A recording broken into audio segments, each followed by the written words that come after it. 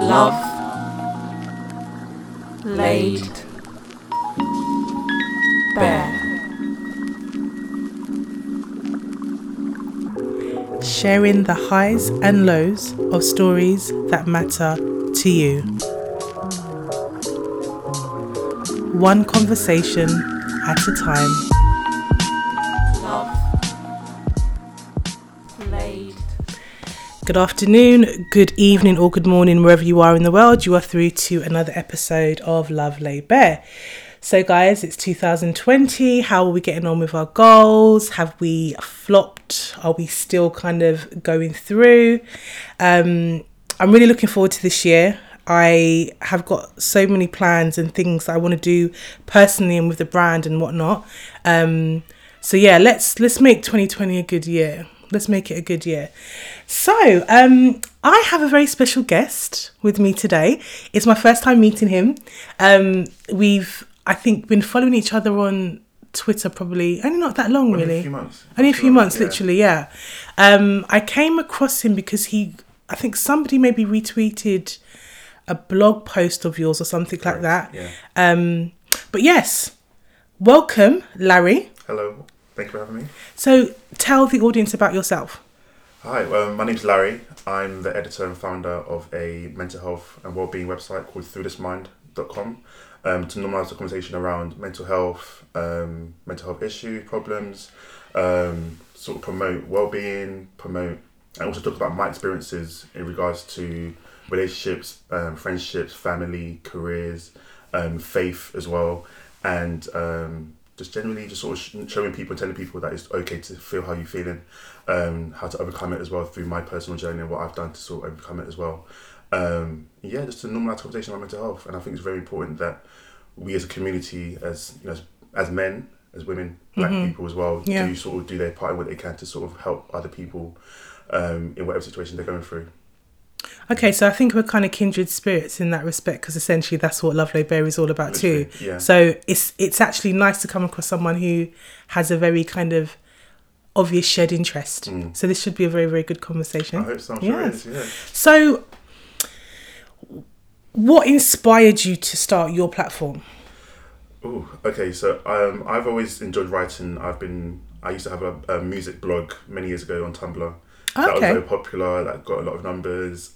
Just random writing facts and current song, blah blah blah. But it was when I was at law school. So I went to law school 2014 to 16. I did it part-time for a year and a half, and I really underestimated the struggle that I experienced through that. So through that year and a half process, I was really suffering from loneliness, really, and going through a lot of very isolated, long periods of isolation, struggling to even fund law school, struggling to sort of get through the lessons and get through the sessions and do really well in the exams. So I was really in a down place for a long period of time, for at least a year. Wow. Because at the beginning I was like, yeah, I've got this, I'm going to go and kill it and do really well. And then the first term finished and I was like, well, I'm struggling. I'm really not doing well. I don't have anyone to talk to. I can't afford this. I'm working near enough 1 or 2 jobs to sort of pay for it. My parents are helping me here and there, but really choose my investment. Yeah. And towards the end of the course, luckily I still passed, thankfully. I still passed. And I got a new job working in a bank, investment bank. And I was still really struggling with a lot of, I didn't know at the time, but really being depressed and having a lot of anxiety about, at the time, say exams are coming up, I'm not going to do it on exams, I'm revising, but previously I revised and didn't very well, so listening again, so just really overthinking a lot of issues. And so when I overcame that and started working, work was really, really great. And then I went on holiday in 2017 to Ibiza with 2 of my friends, and the plan was for us to sort of have a good time, enjoy ourselves, live it up and all that. And at that period after 2016 to 17, I had really, really worked so hard to overcome my depression and anxiety, from things like just praying and things listening to gospel music or positive music or being around people who were really encouraging and helpful to me to sort of overcome what I had gone through at that period. And so 2017 summer, I was I worked so hard in the gym. I was killing it in the gym. My body was on point, everything. We went to Ibiza and I was ready to really enjoy myself. But at that time, I don't think my friends I was with really understood the place that I had come from to where I am today. Okay. And so at that period, they were saying a lot of things that were really hurtful to me. And it's weird because, guys banter generally, but for me, I'm not a banterous kind of person. I don't take personal banter very well. I don't take insults to me very well because of, what I've been through, my upbringing, journey through life. I don't take sort of insults lightly. So I was like, guys, I'm not really feeling the banter here. Like, can we change it up? And they were like, no, Larry, you're just doing this and that, doing that.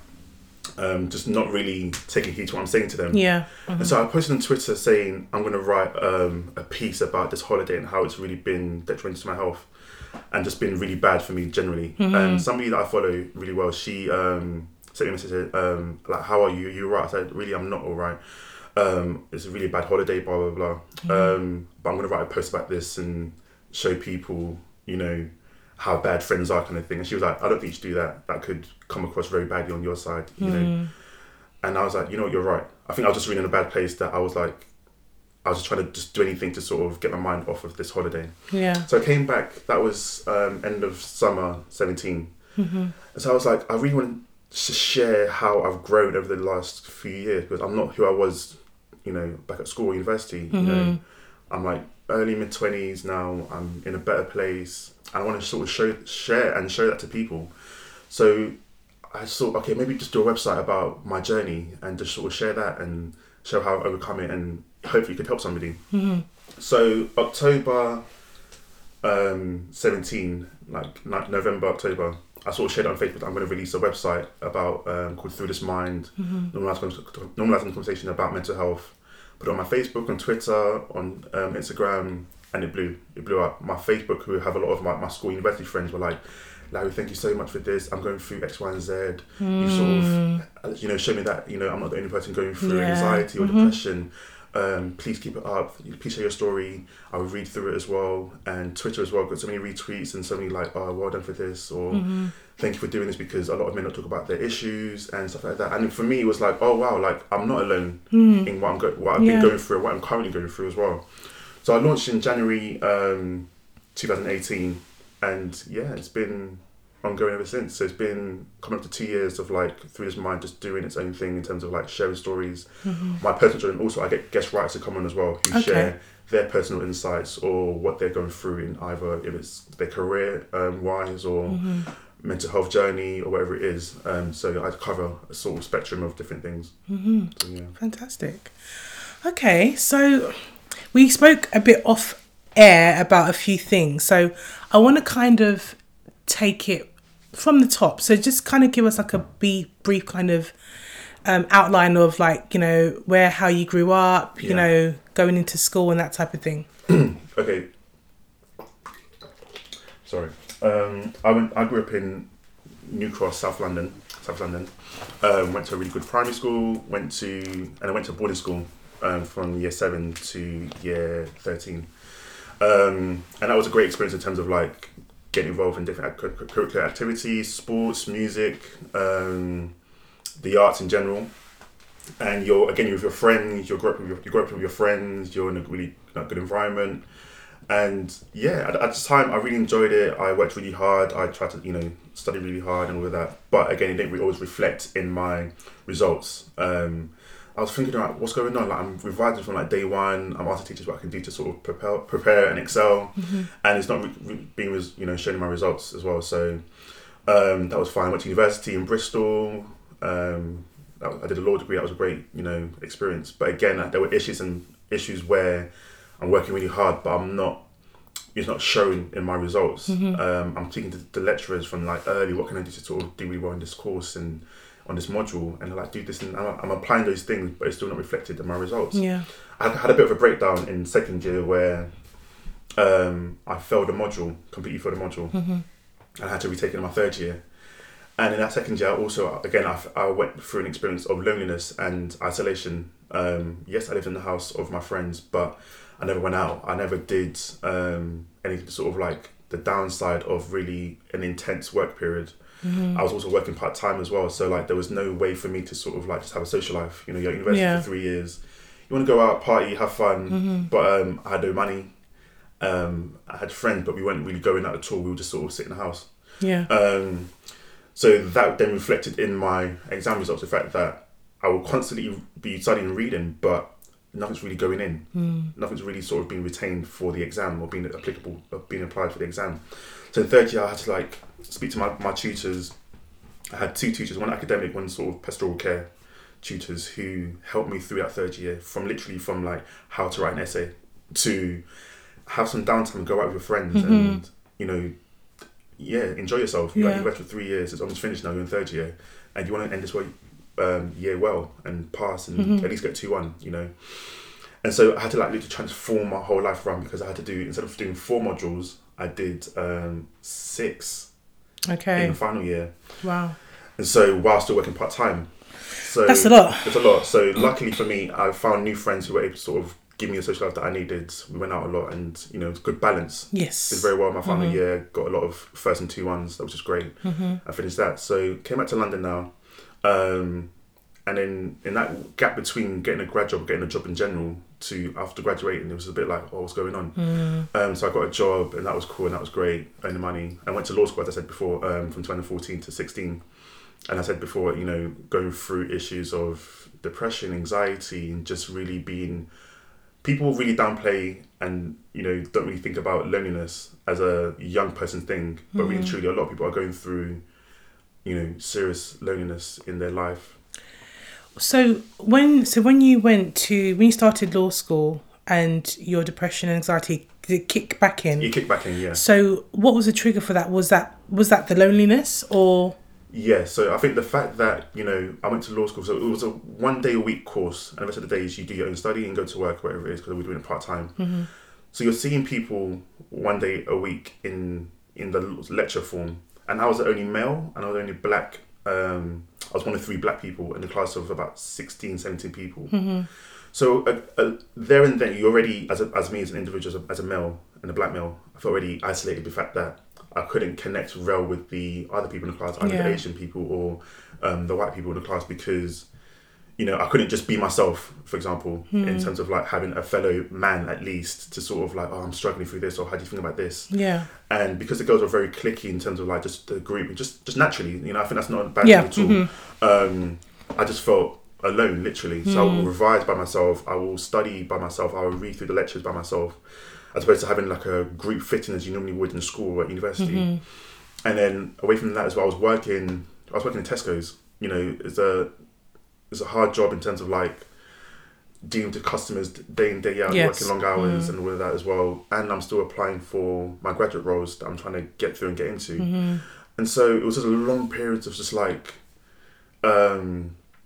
isolation and just being by yourself, because I'm studying by myself, I'm doing a lecture work by myself, because people might not come in on a Monday to do the lectures at all, or the full day of sessions. And I'm just, I don't know anyone in class, or it's a lot less of us now. And so, so that came back in because of the fact that I was just by myself. So were you living at home? I was at home. Home was struggle because there were different issues going on at home, financial issues for myself, the fact that I was funding this £15,000 course.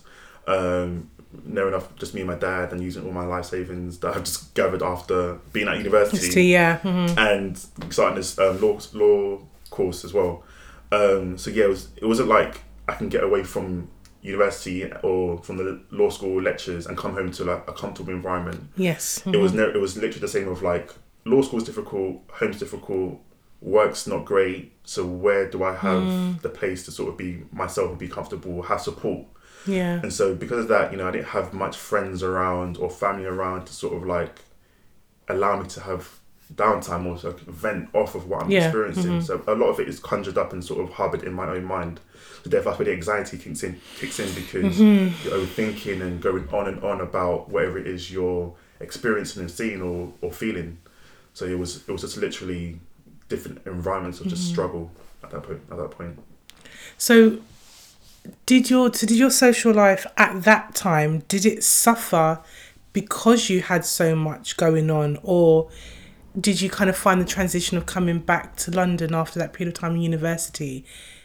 Did you feel that maybe your friendship groups that you'd already formed down here had they suffered somewhat, would you say? Yeah, because some of my friends were still at university doing a placement year, or I see. not everyone Right. was back in London from university, or some people had done longer courses or changed universities. So everybody was sort of everywhere. Right. Okay. So it wasn't as if like people had neglected me purposefully when I was back in London. It was only me and another friend that had finished university at the same time and come back to London. Someone stayed in Bristol to start to work as well after university.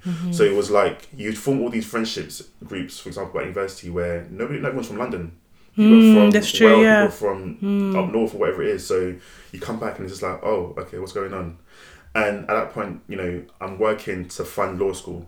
So therefore, I'm working on social hours because I'm studying or I'm revising at other hours. Yeah. So people are not always readily available to be at my beck and call to do what I want to do when I want to do it. Or if they want to do something, I can't make it because I'm revising or I've got work at Tesco's that I need to, I can't drop out of. And so, but also at the same time, it's like people also want to check in on me at that point. You know, yes, everyone's going through different things, but you always do check in on people you care for. Yeah. And I felt at that time people weren't checking in on me. So, and it did hit me when I came back from university because I started therapy for a little period in 2013, end of 2013, because I was like, I come back to London from university and my friends are not hitting me up, you know, we're not as close as we used to be, what's going on? And that's when my first session of therapy began. Wow. So 2013, so that was 6 years ago. So we didn't have this big social media move of, you know, encouraging people to go into, you know, seek some type of, you know, because there's so many different types of therapy. So what is it that actually inspired you to make that step? Yeah, for me, I like to talk. I'm sure you guys have gathered already. I've already been rambling on for like a minute now. Don't do that. I really like to talk and sort of just like get other people's point of views or provide or just vent really. Yeah. And I didn't have anyone to vent to. I had friends, but everyone's got their own life and doing their own thing. So I thought, okay, I know therapy is a thing because people go there to get help, blah, blah, blah. And even though I don't feel I have mental health illnesses at the moment or issues at the moment, I just want to talk to somebody. So I just thought, let me just literally Google local therapists in the Southeast area and started the sessions with a black lady, for only a matter of weeks because when I look back on it now, I wasn't mature enough to sort of go through the experience because you have to talk about serious issues and deep-rooted issues and really question your thought processes or why you are the way you are today and go back. A lot of it is rooted from your upbringing, your parents and your childhood, which, you know, for some people is traumatic. And, you know, you want to go in there to talk about your friends. Oh, my friend did this to me or my friends. But really and truly, why are you like that to your friend? And it's going to go back to your childhood and the way you were with your parents and how your parents treated you. So looking back, I just wasn't ready for it at all. So I stopped after about 3 or 4 sessions. Okay. But again, it was a good insight to the fact that, okay, to do therapy is a real thing. It's a big commitment. Yeah. So did you do any therapy post 2013? Yes, so I began therapy again this year, 2019. And the top of it, because everything's been going fine in my life for a while because I've put in the work to really, you know, create a healthy environment, to create a really positive and good mental space for myself. But I think because a lot of things had happened in like the last year or so in my life, good and bad, it was like, I think I need to be somebody to sort of figure out how I'm going to process the next step in my life, how am I going to manage my mental state and my thought processes and a lot of things, because I started a relationship with my girlfriend at the time, and it's a serious relationship, we're sort of taking it forward kind of thing, and at the same time, work is up and down, work is not that great, but I really want to carry on my legal career, going through, you know, mourning a loss as well, and relationship with my family and my parents being a lot stronger than it was before, but still having to understand how we got here today. Yes. You know, for it now it's in a good space. So again, good and bad things were sort of happening, but I just wanted to have somebody to talk to who I could relate to, who could really help me through the process. So I hit up a sort of group called Frontline Therapist. Yes, we've had her on. Oh, really? Yes. Okay. She really helped me in finding the perfect therapist. I said to her, I'm looking for a black male who's married, who's Christian, and who basically understand those elements of my life, because I'm Christian, I'm looking to get married, I'm a black male. Yes. And it's in the whole sector of therapy and therapists, it's a small pool. Yes, it is. And I'm glad you've actually stated that specifically, because I always tell my listeners, find a therapist that looks like you first and foremost. You know, second, if you can find someone who is culturally attuned to you as well, because it saves a lot of explaining and conversation. Like, even for example, when I had frontline therapist on a couple of weeks ago, you know, we spoke about the fact that we're not saying that you can't get the results of if you had, like, for example, a white female middle class therapist, but at the same time, there is just going to be a level of understanding between you and another black person. Exactly. You know, like when I picked my last therapist, I've had like 3 bouts of therapy, but this last bout, I was kind of like, okay, no, I need someone that is going to understand me without me having to really explain. You know, so if I talk about the fact that, you know, I grew up and I used to see my grandma speaking in tongues. Yeah. She already knows what that is. She gets it straight She away. gets it. Yeah. But if I'm sitting across from a white female atheist, She'll be like, what do you mean? What's that? what's that? You're sitting there having to explain something that is part of your culture or part of your upbringing, Right. part of your surroundings, and it's deviating away from the conversation you're really trying to have. Exactly. And, you know, time is of the essence and time is And money. I'm paying for this, yeah. Right, yeah. Like literally, I would be in my sessions and I'm like, I get in, right. Yeah, no, literally. You know, and obviously I understand everyone's different, because some people take a while to warm up. I was just like, look, I'm paying for this, so... And I literally just be like, look, just calm down, it's right. Yeah. You know, just take your time, kind of thing. But yes, that was my kind of little mini experience. So, in your opinion, you know, with what you're doing with your blog pieces and stuff like that, you know, and we said off air that black men in particular seem to struggle to really kind of get with the idea of going to talking therapy. Why do you feel that is? I think we've seen the society so many times over the years where black men are told just to man up or deal with it or don't complain. Or like, even from young, you're a boy, don't cry. Yes. So a lot of men grow up with sort of harboring, keeping in their emotions, keeping in their feelings, and only eventually it will explode. You explode. It will come up either in a violent way to yourself or somebody else, or it will come up in a way that is detrimental to your health or to somebody else again. And it's just like, we need to dismantle that whole framework. We're in a new society, we're in a new age of where we have seen people struggle because they've had to man up, they've had to keep quiet, and we need to just break the cycle, either generationally, in society, in our culture, in our just everywhere, in every elements of society. We need to dismantle that framework and mindset. The fact that men have emotions too. A lot of it is men have strong emotions. The way men complain that women have strong emotions, well, men have very strong emotions. And I believe that we have equally as strong as emotions. It's just that women are allowed to probably express them more so than men are. So what was it like? What point did you get to where you were like, do you know what? I am going to break this now because I can't continue like this. Like, what kind of happened for you to be like, I'm breaking out of this. I need to man up. I shouldn't be emotional. This is just who I'm going to be now. I'm going to be authentically me. Yeah. So what kind of happened for you to get to that point? As I said, it was when I was in Ibiza with my friends where, you know, they're insulting me and I'm like, guys, no, this is actually hurting my feelings here. And they're like, oh, let me just stop being a girl, basically. They told me that, stop being a woman. I'm like, I'm just telling you how I'm feeling after you insulted me. How is that me being... That doesn't make sense. Yeah. I'm a human being. I have feelings. And from what I've literally... And to be fair, they didn't have much of an idea of what I had been through in the last year plus, where I was depressed. I was having anxiety issues and stuff like that. So they weren't privy to it. But when I was like, guys, like, I've actually struggled this last few years and I'm only better now. But you guys don't even know. And you guys... We've known each other from when we were 11. At that point, we were like 25. So that's like a 14-year friendship of like...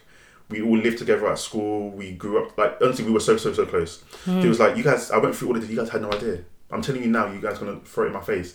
So it was like, you know what? I'm not having this. So at that point, it was just like, if we're going to argue because you don't want to respect my boundaries, the fact that I don't want to hear or be told a certain thing, that's yourself. Because with me, I'm not standing for it anymore. And then, which is why I sort of wanted to share like what I had been through to people, so other people can see that men have feelings too, men have emotions too, men go through a lot of issues in their life that a lot of people don't know about. So let's just have an open dialogue with everybody, so we can all just live a more peaceful and just open and just more loving life. Like every time I end a post, it normally ends with peace and love, because if we had more peace and love in this world, honestly, there'll be so much more positivity and just more greatness 100%. in our lives. So I just really try to share that to people and just tell people like, look, men have emotions too, women have emotions too. Let's just respect each other and support each other in everything. Do you think if you hadn't have gone through those periods of depression and anxiety, would you have been able to take the insults? Because I guess what I'm trying to ascertain is that, like, yeah, like you said, guys are very kind of banterful, and they will. I feel like they will do digs more than kind of women will. Yeah, no, for sure. Yeah. So outside of you having that experience where your mental health had suffered, would it still hurt the same? No, the reason why I know is because growing up, like with me, I've always been a banterous person. I'm quick with my tongue, very witty, especially the fact that I'm Nigerian as well. Our tongue's very sharp, and when you're with your boys and you're all bantering each other from young, like from school, primary school, secondary school, even at uni, like that's how you show your love for each other. If your friends got bad shoes, you have to tell them, oh, your shoes are dead. Because it's a love between that. But if you don't know anybody, you wouldn't tell somebody you don't know, oh, your shoes are rubbish. Yeah. For example. So for me, I've always been quick at the tongue, but it's always been with love and care and affection with my boys and even with girls who are my friends as well. But it's when I really grew up and I realised there's actually power in the tongue. Oh, 100%. Honestly, the tongue is... High five. The tongue is very lethal. And you don't know what someone's going through when you're telling them banter or these words that could really trigger something or really affect them. So when my friends in our beef were doing that to me, honestly, on their side, fair to their side, is that we've always bantered with each other. What they would say wasn't new, but I was in a new stage in my life at that point. I have overcome a lot at that point.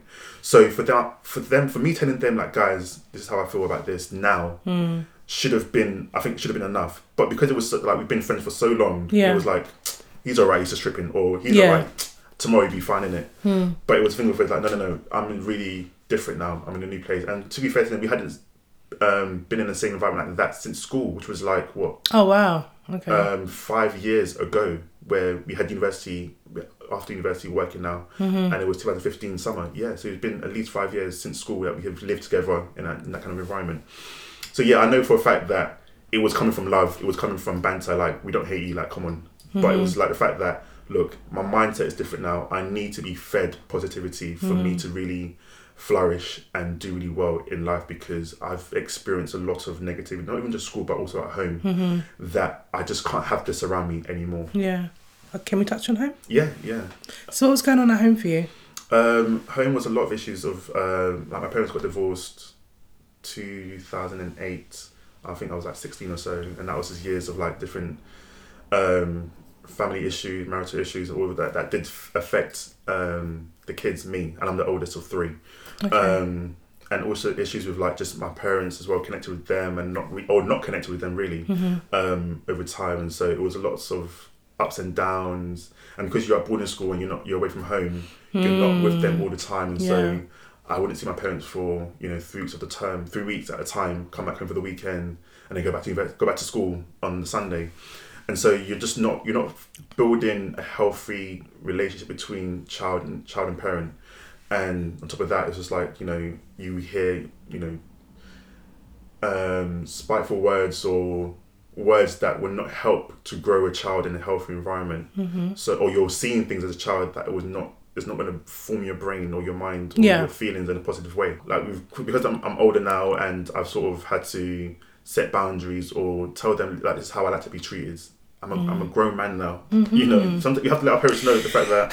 Do you know what? We're in a different age now. 100%. And the thing is, I think I saw a tweet yesterday or a couple of days ago where someone was saying exactly that. Like, you have to almost teach your parents over a period of time about what you are going to and what you're not going to accept. Yeah.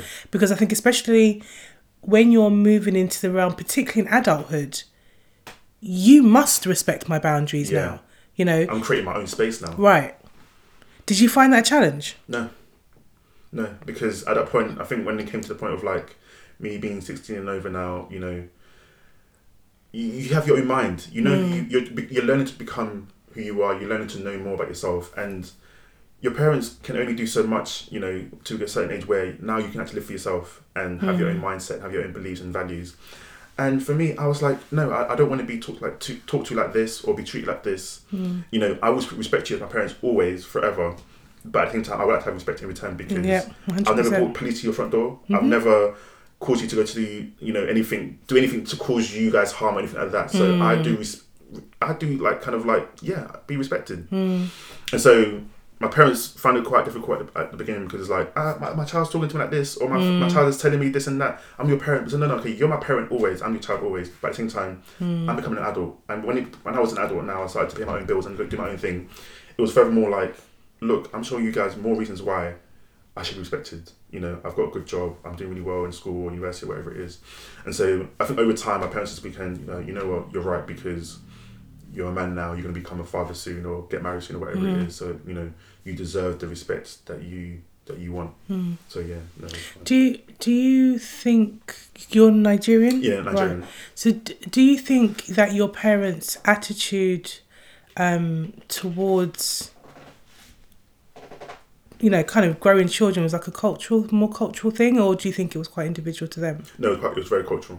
You know, I can only imagine what they went through back home, being raised in Nigeria, where I'm sure beating's the norm, where I'm sure, you know, kids getting beaten in school. You know, I know for a fact that that generation were definitely beaten at school, beaten in church, beaten at home. So for them, it was the norm of like, if a child did something wrong, they would get beaten for it, whether it is with a whip, belt, hand, whatever, shoe, slipper.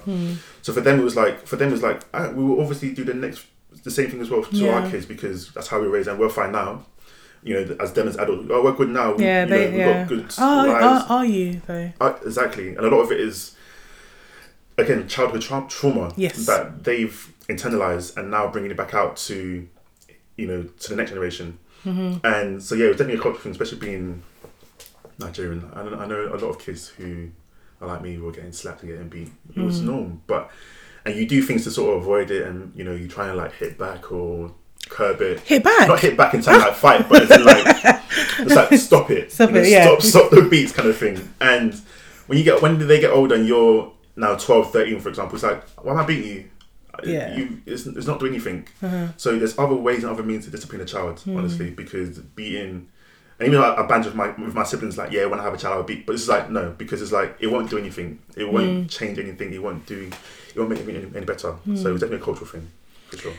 So when you were in boarding school, how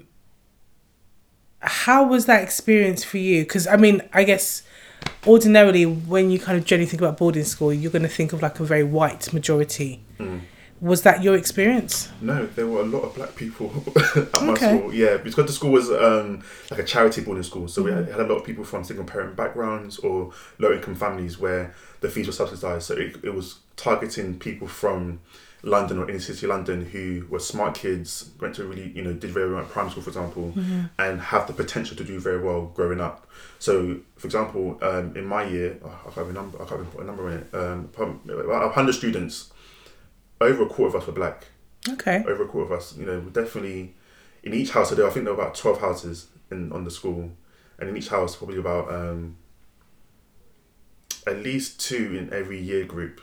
So 7 year groups, and at least 2 in each one. So you can count up at least 15 or so in a house of black people.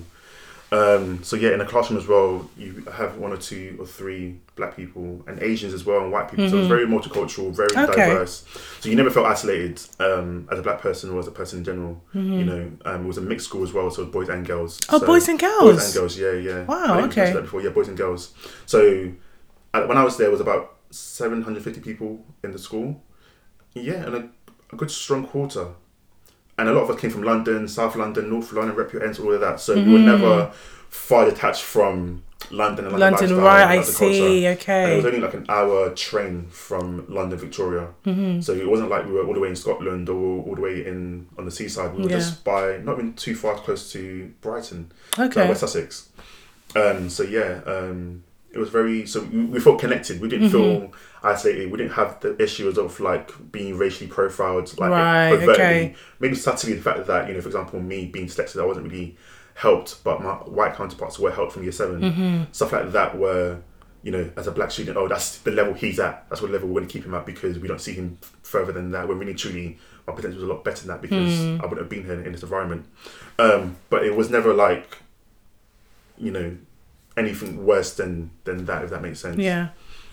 So being at boarding school and being away from your parents for 3 weeks at a time, like you said, what kind of emotional support would you get from the school? Because you're still kids at the end of the day, and you know, emotional support is very important. Yeah. So how did you get that? Is that something you got from your friends or? Yeah. To be fair, we were lucky because, you know, each year was assigned a year tutor, and each house was assigned like a year group teacher. So in your 7 people in your year group in your house, you had a tutor as well. And then as you grew older, you had a teacher tutor who will be like the person you sort of go to for careers advice, academic advice, social advice, all of that. And so I had a lady who was my tutor for maybe about 4 or 5 years.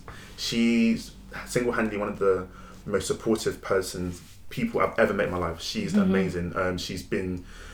When I want to cry, I go to her to cry. When I want to laugh, I go to her to laugh. When I want to go to her for advice on anything from career, friends, whatever, I'll go to her.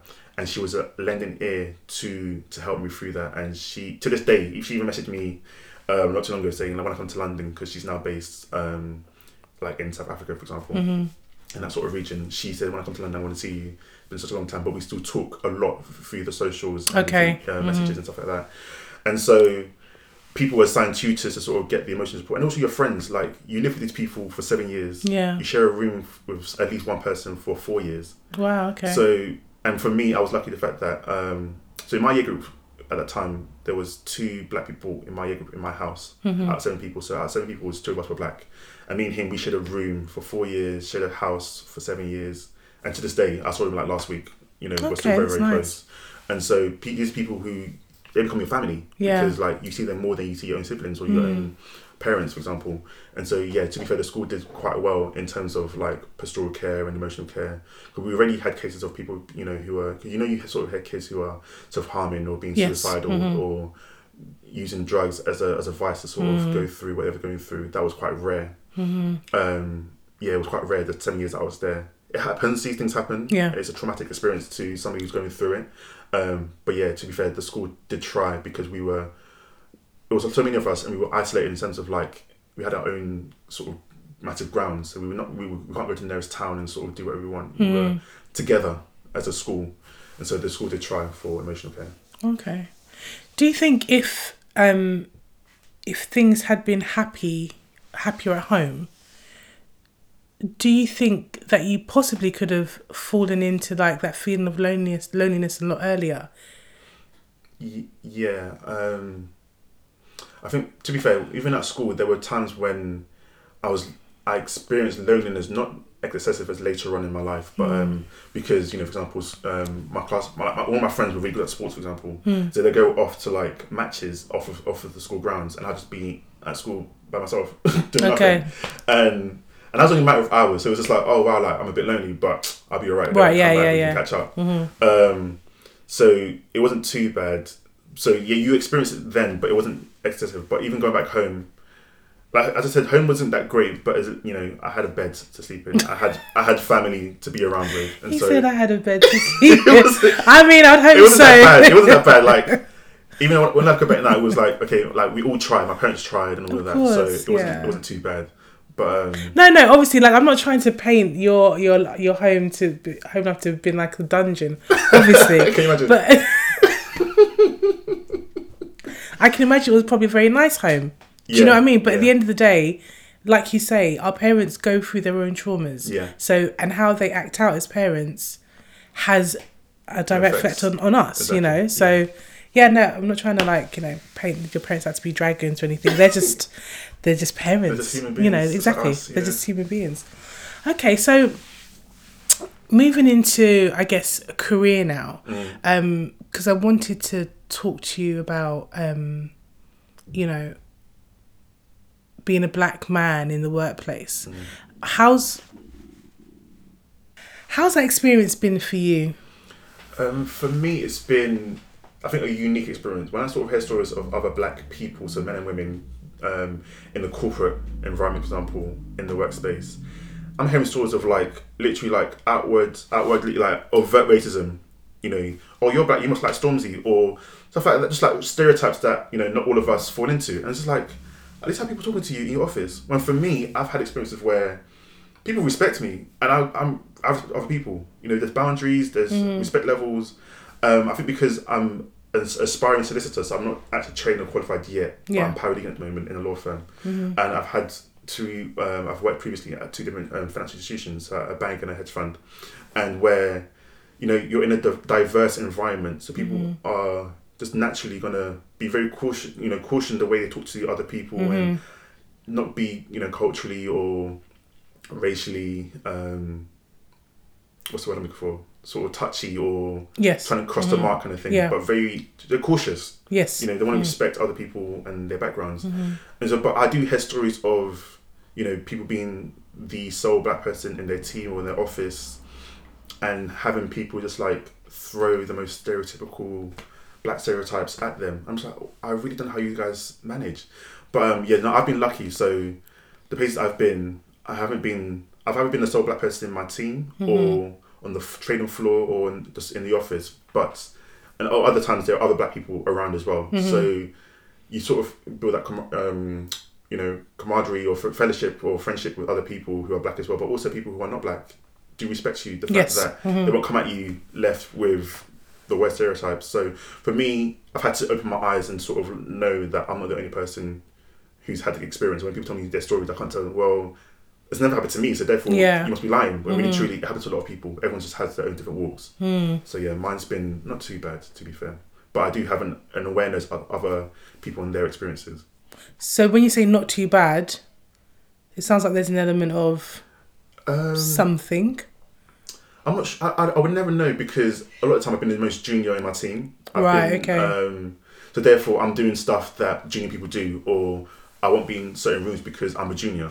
So, and for me, I can't say, oh, because I'm black, therefore, you know, I'm not getting involved, I'm not getting what I need to develop my career, kind of thing. And the work that I do has always been hands-on. There's always been sort of high level, quite, you know, more senior type of work. So I've been lucky in that sense, but there are times when, you know, you sort of do feel ostracized because you might be the only black person or because you might be the only junior person. And it's just like, how do I navigate this? Is it because I'm black, or is it because I don't need to be in this environment at this time? So you try to sort of step in, oh, can I get involved with this, or can I please do this? And it's like, no, you know, we don't need you for that. And it's just like, okay, that's fine. Nobody's come out and said, oh, we don't, you know, say anything subtly or overtly or covertly racist or anything like that. So it's been an okay sort of journey for me so far.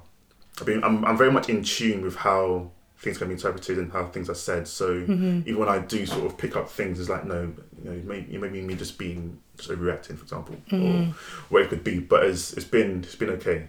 But it's just like, I think just work in general is not going to always be fantastic. Where I am now, I love it so much. Like, it's a great team, again, very diverse, very open, great work I'm doing. So I can't complain with that. So I'm just praying that it just carries on being positive from here on out, because I've had bouts of where, you know, you're not in a supportive team, you're not really getting good work, you're not really progressing your career, you're just being quite stagnant. And so it's like, how do I navigate this? Let me just see what's out there in the market and maybe move on, or find out on different things that I can do, or just build my own internal working environment or support system in the office. So how long have you been working in law? I've been doing law for 3+ years now. Okay. Yeah, as a paralegal for 3 years. As I said, in 2 financial institutions and now in a law firm. And it's been a steady progression in terms of like getting the experience I need to get a training contract. Training contract, yeah. Which is to train and qualify, and as a solicitor. And then move on with my career, because I really do believe that my story of like the years of I've been paralegaling and my journey through my mental health issues during that period as well can be a good story to other people to sort of share, like, look, if I can get through it and get to here, I know you can too, you know. So talk to us about how you've got through your mental health issues. Like, what things have you done? A lot of things. Just to start off, I haven't been taking any medication. I'm not an advocate for that really, but I know that some people do need it because of how severe the issues are, or whatever stage they're in life that they need the medication to maybe stabilize or to bring themselves back to quote unquote normality. But for me, it's been a lot of positive affirmations, a lot of prayer, a lot of speaking to people. Because I think a lot of people underestimate the power of venting. Yes. When you talk to other people about what you experience, what you're feeling, it's like a weight was off your chest, literally. So in 2016, before I started my first job in law, somebody from church that I know, a bit older than me, not too old, like a young married man, he hit me up. I've known him for quite a while in the church. We're both in the choir at the time. He's like, Larry, how you been, man? I was like, I'm okay. And I think he sort of sensed the fact that I just said I'm okay, and it wasn't like a genuine like, yeah, I'm good, what's up? Yeah. So he was like, oh, I'm doing like a guys meet up in my house in a couple of weeks' time. Do you want to come through? And initially, the old me would have been like, nah, I'm not really about it, I'm not really feeling it. But I think because I was such a place where I need change, I need help, I need somebody to talk to, I was like, yeah, I'll be there. So that was sort of the beginning stage of like our mentorship relationship at the time. So it's been about 3 years plus now, and he helped me do really well in my first job. He's helped me do really well in like my mental state, in my faith, in my finances, in my career. And so just having someone to talk to who's more experienced than you to help you navigate these spaces. And he's been a great help in somebody who's just guided me and helped me to, pray more, read the Bible more, go out there and just sort of like build more relationships and friendships. So that's one element of where, again, just talking to somebody he's not a therapist, he's not a doctor, he's not a pastor or anything like that. He's just somebody who's been a great friend and a great sort of mentor and mentee relationship to sort of learn from. So that's been a great way. Another way I sort of tell people is positive affirmations. Whether that's for you, some people write things on paper and read it every single morning. Some people read the Bible. Some people look at certain blog posts or Instagram posts that have really encouraging lines. And a lot of these things you just feed into yourself, into your mind. People underestimate how powerful the mind is. This is the mind that has built a car. This is the mind that has built a house.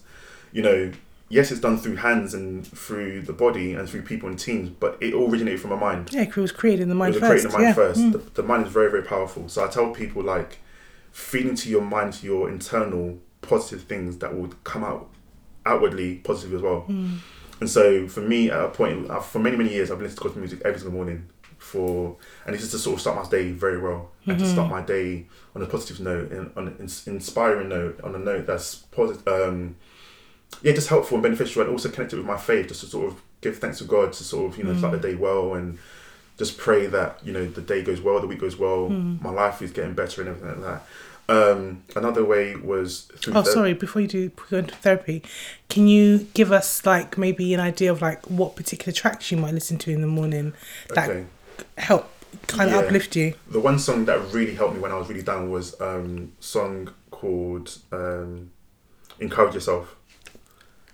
Who's that by? By, I think, Tri-State Choir.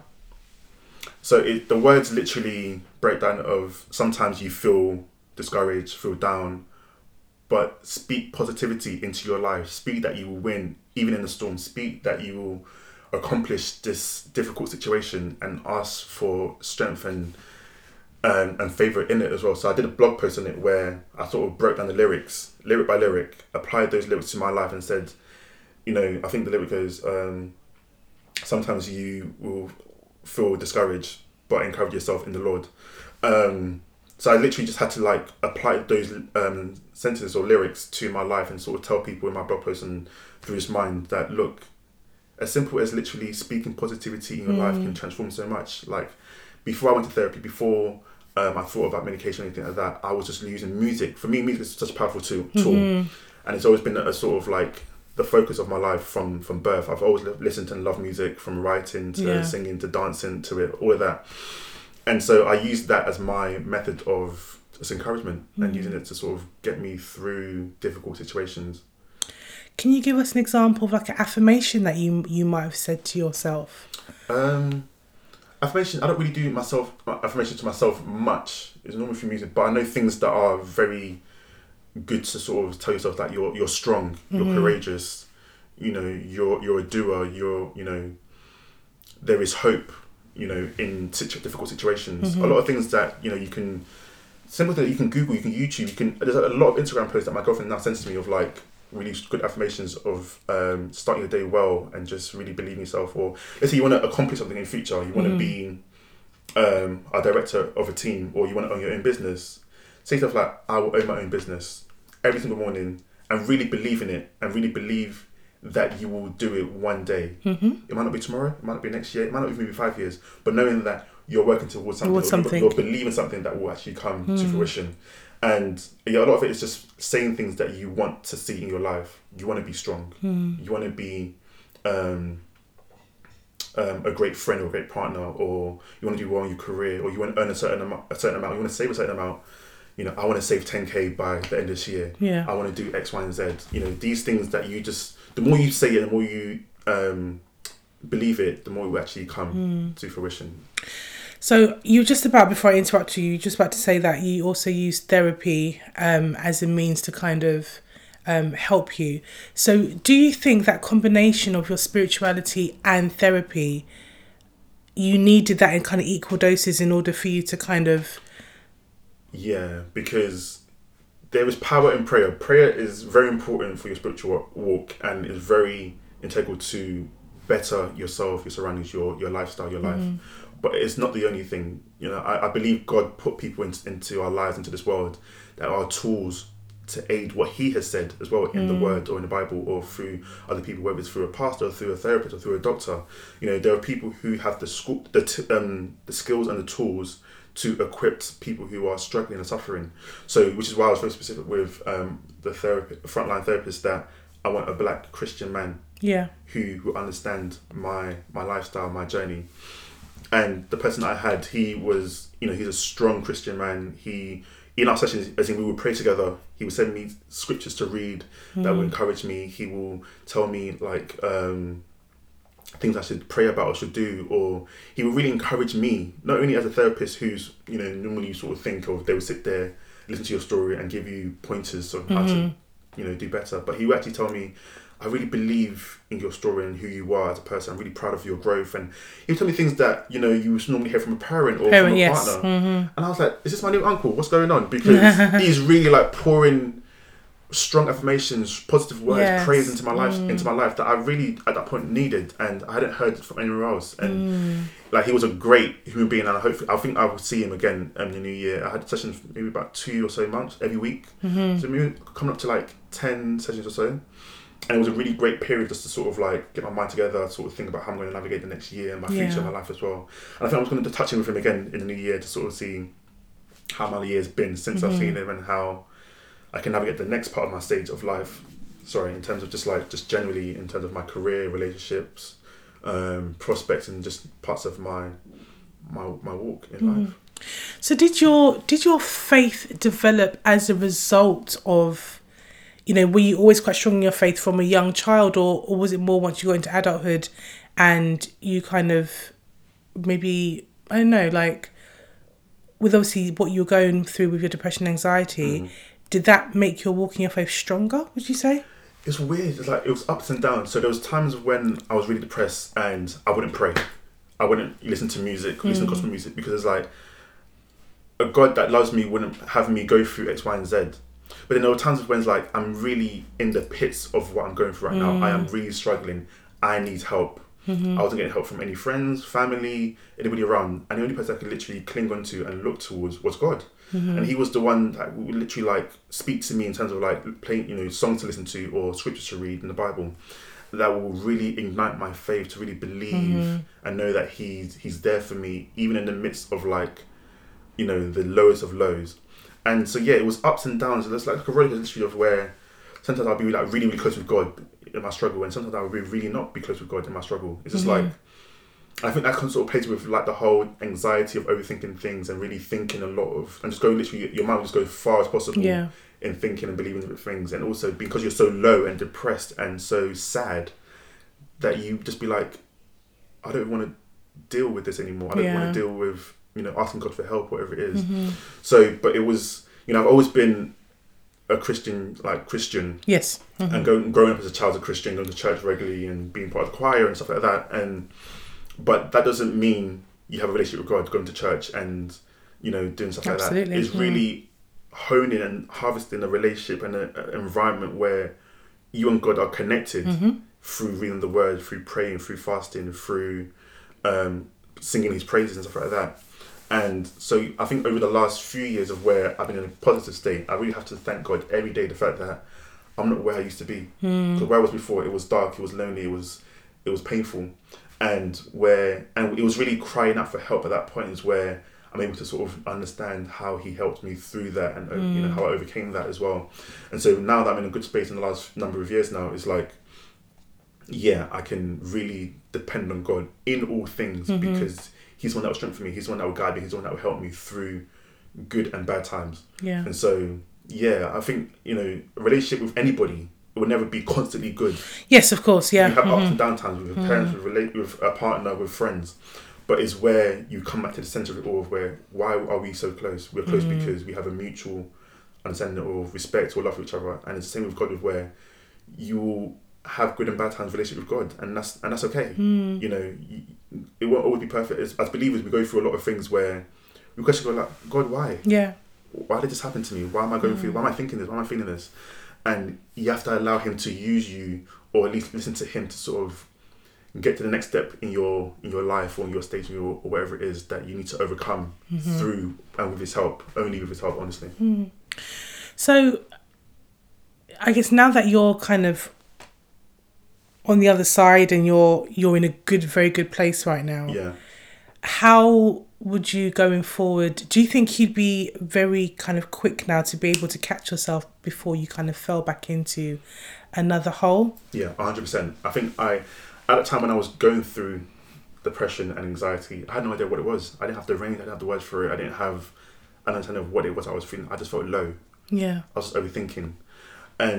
But coming out of that, and I didn't come out of it through medication or therapy, I just had to pull myself out of it. I was like, I can't deal with this. I am too, and it's not my innate nature to be sad all the time or to overthink things. That's never always been me.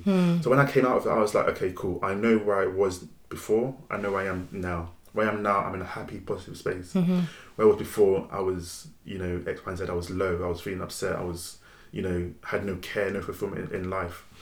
And so even and that, as human beings, we go through ups and down stages of like feeling good and feeling bad. That's natural. It's natural to be upset. It's natural to be happy. But when it's a long period of time, I think the NHS sort of say if you're sad for a period of 14 days consistently, and it's affecting you from doing daily things that you would do normally, you might be depressed. So therefore, go and seek professional assistance for that. And I've learned that through my research. Don't quote me thinking that I'm a medical professional. No, of course. I've learned that through my own understanding of what it was I was going through. Yeah. And for me, it was a long period of time. So I've had to. So even now, where I might have a couple of days I'm sad, or I'm thinking about something that was traumatic to me, or that was upsetting to me, or somebody I know has died, or whatever it is. It's okay to feel sad, but it can't go on for a long period of time because I know what I could do to me. And even periods of where you might feel self-conscious, the fact that you might have put on weight or your hairline's receding or whatever it is, you just have to be able to navigate that and just figure out, okay, what can I do to overcome this? I'm going to get in the gym, I'm going to eat healthy, I'm going to make sure I brush my hair forwards and do what I can to sort of be better. Brush my hair forward, don't crack me up. I'm being serious. You have to do things to sort of pull you out of what could easily bring you down. Yeah. Yeah.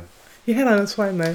I don't know. I just thought that my hairline's going back, but I think it's just age and stress. But again, I'm pushing it forward. Do rag. He's literally using his hands to push his hair forward. I don't know if that method works. I don't know either, but the way to do it all is a way in it. We'll see how it goes. So what's next for Larry? 2020 and beyond. What's next for you? Beyond. And the platform, what are your plans? I want Through This Mind to progress on its own in terms of like just being more out there. So when I brought it out, I initially wanted people, guest writers, to come on as well and write about their journey and experiences. But I think I was a bit naive, thinking that because I was speaking about my issues, everybody else would be free and open to do it about theirs as well. Yeah. When people are still going through the issue currently, so therefore they're not even ready to even open that box and write it down and publish it, whether it is anonymously or not. So I just thought, okay, I can push this by myself. I still have a lot of support. I get readers from all walks of the world, like literally everywhere, every corner of the world, and I appreciate that so much, because sometimes when you're doing your own venture, whatever, you might think, oh, nobody's listening, nobody's watching, or nobody's reading. But really, truly, people are supportive and really happy with what you do. So I get so many messages like regularly of like, please carry on. Thank you so much for sharing what you're doing or whatever it is. And so I do appreciate that. But I think this new year, I want my work and my words to sort of go further to guest write for other people, and also have more guest write for myself as well, and be on platforms like this and talk about my journey as well. But also, I'm beginning to write a book as well. Fantastic. Yeah, I'm looking to put this into like a book form now as well, where I talk more in depth about my experiences, about my journey, about what I've been through. As, again, similar to Through This Mind, but on careers and relationships and friendships and family and faith and all of that, but put into a book form and have it just literally as one. And I think for me, I'm really coming out of where I was before in terms of being very low and being very anxious. You know, my mindset has changed so much over the last few years, where I'm a believer in all things. I'm going to really achieve a lot of things and really go forward and excel in every corner of my life. Yeah, thank you. No, 100%. And I think through faith and knowing that God has put a seed into my spirit in sharing my story and being purpose-filled and having a purpose to sort of help people through their journeys and through their issues. I won't stop until, I've sort of feel that I feel fulfilled and feel complete in terms of like sharing my story. And like, the book it's in the works now. Literally, like I'm just literally writing down bullet points of what I'm going to write. So very early stages, but that's the aim, to sort of have books published in the future. Okay, we're gonna self-publish this year. What do you reckon? Oh, not this year. No. It'll be. You have to give me a few years for that one. I really want it to be a really good starting point to sort of have it done very, very well. Right, okay. So, and obviously doing that alongside other ventures that I'm doing in terms of like property and my career and stuff like that. I'm very much busy. Yes. So it will be a thing of what I want to do and do very well. So it might take me, I won't really put a number in it or a timestamp on it. It'll just be... Oh, okay, because I was thinking, we could do a bit of promo towards the end of the year if it was ready. No. I'll let you guys know. Yeah, but no, please do let us know when the book's ready, and we'll have you back on again. For sure. No, and then we can really push that. Yeah. Well, Larry, do you know what? It's been a really, really interesting talk. No, thank you. Like I said to you, I really wanted to kind of get across, particularly to the male listeners, and we do have a lot of male listeners, but some of you guys are still quite resistant to, go into therapy. As much as you enjoy the stories and as much as you're aware of the benefits, you are still quite resistant. So I hope this conversation and, with Larry being so open about his experiences, I do hope this is like literally another seed.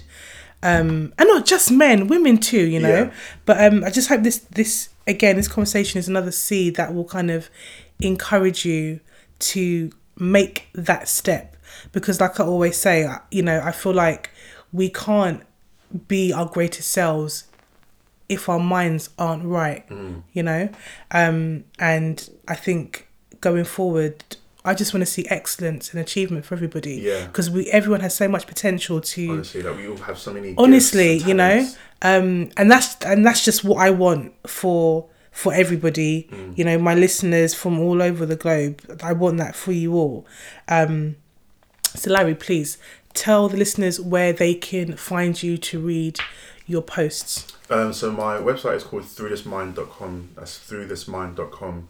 And you can follow me on all socials, Twitter, Instagram, mainly at Long4Laz. Don't ask me why my username is Long4Laz. That's the whole story itself, but it's Long4Laz. Is it because you're tall? No, because my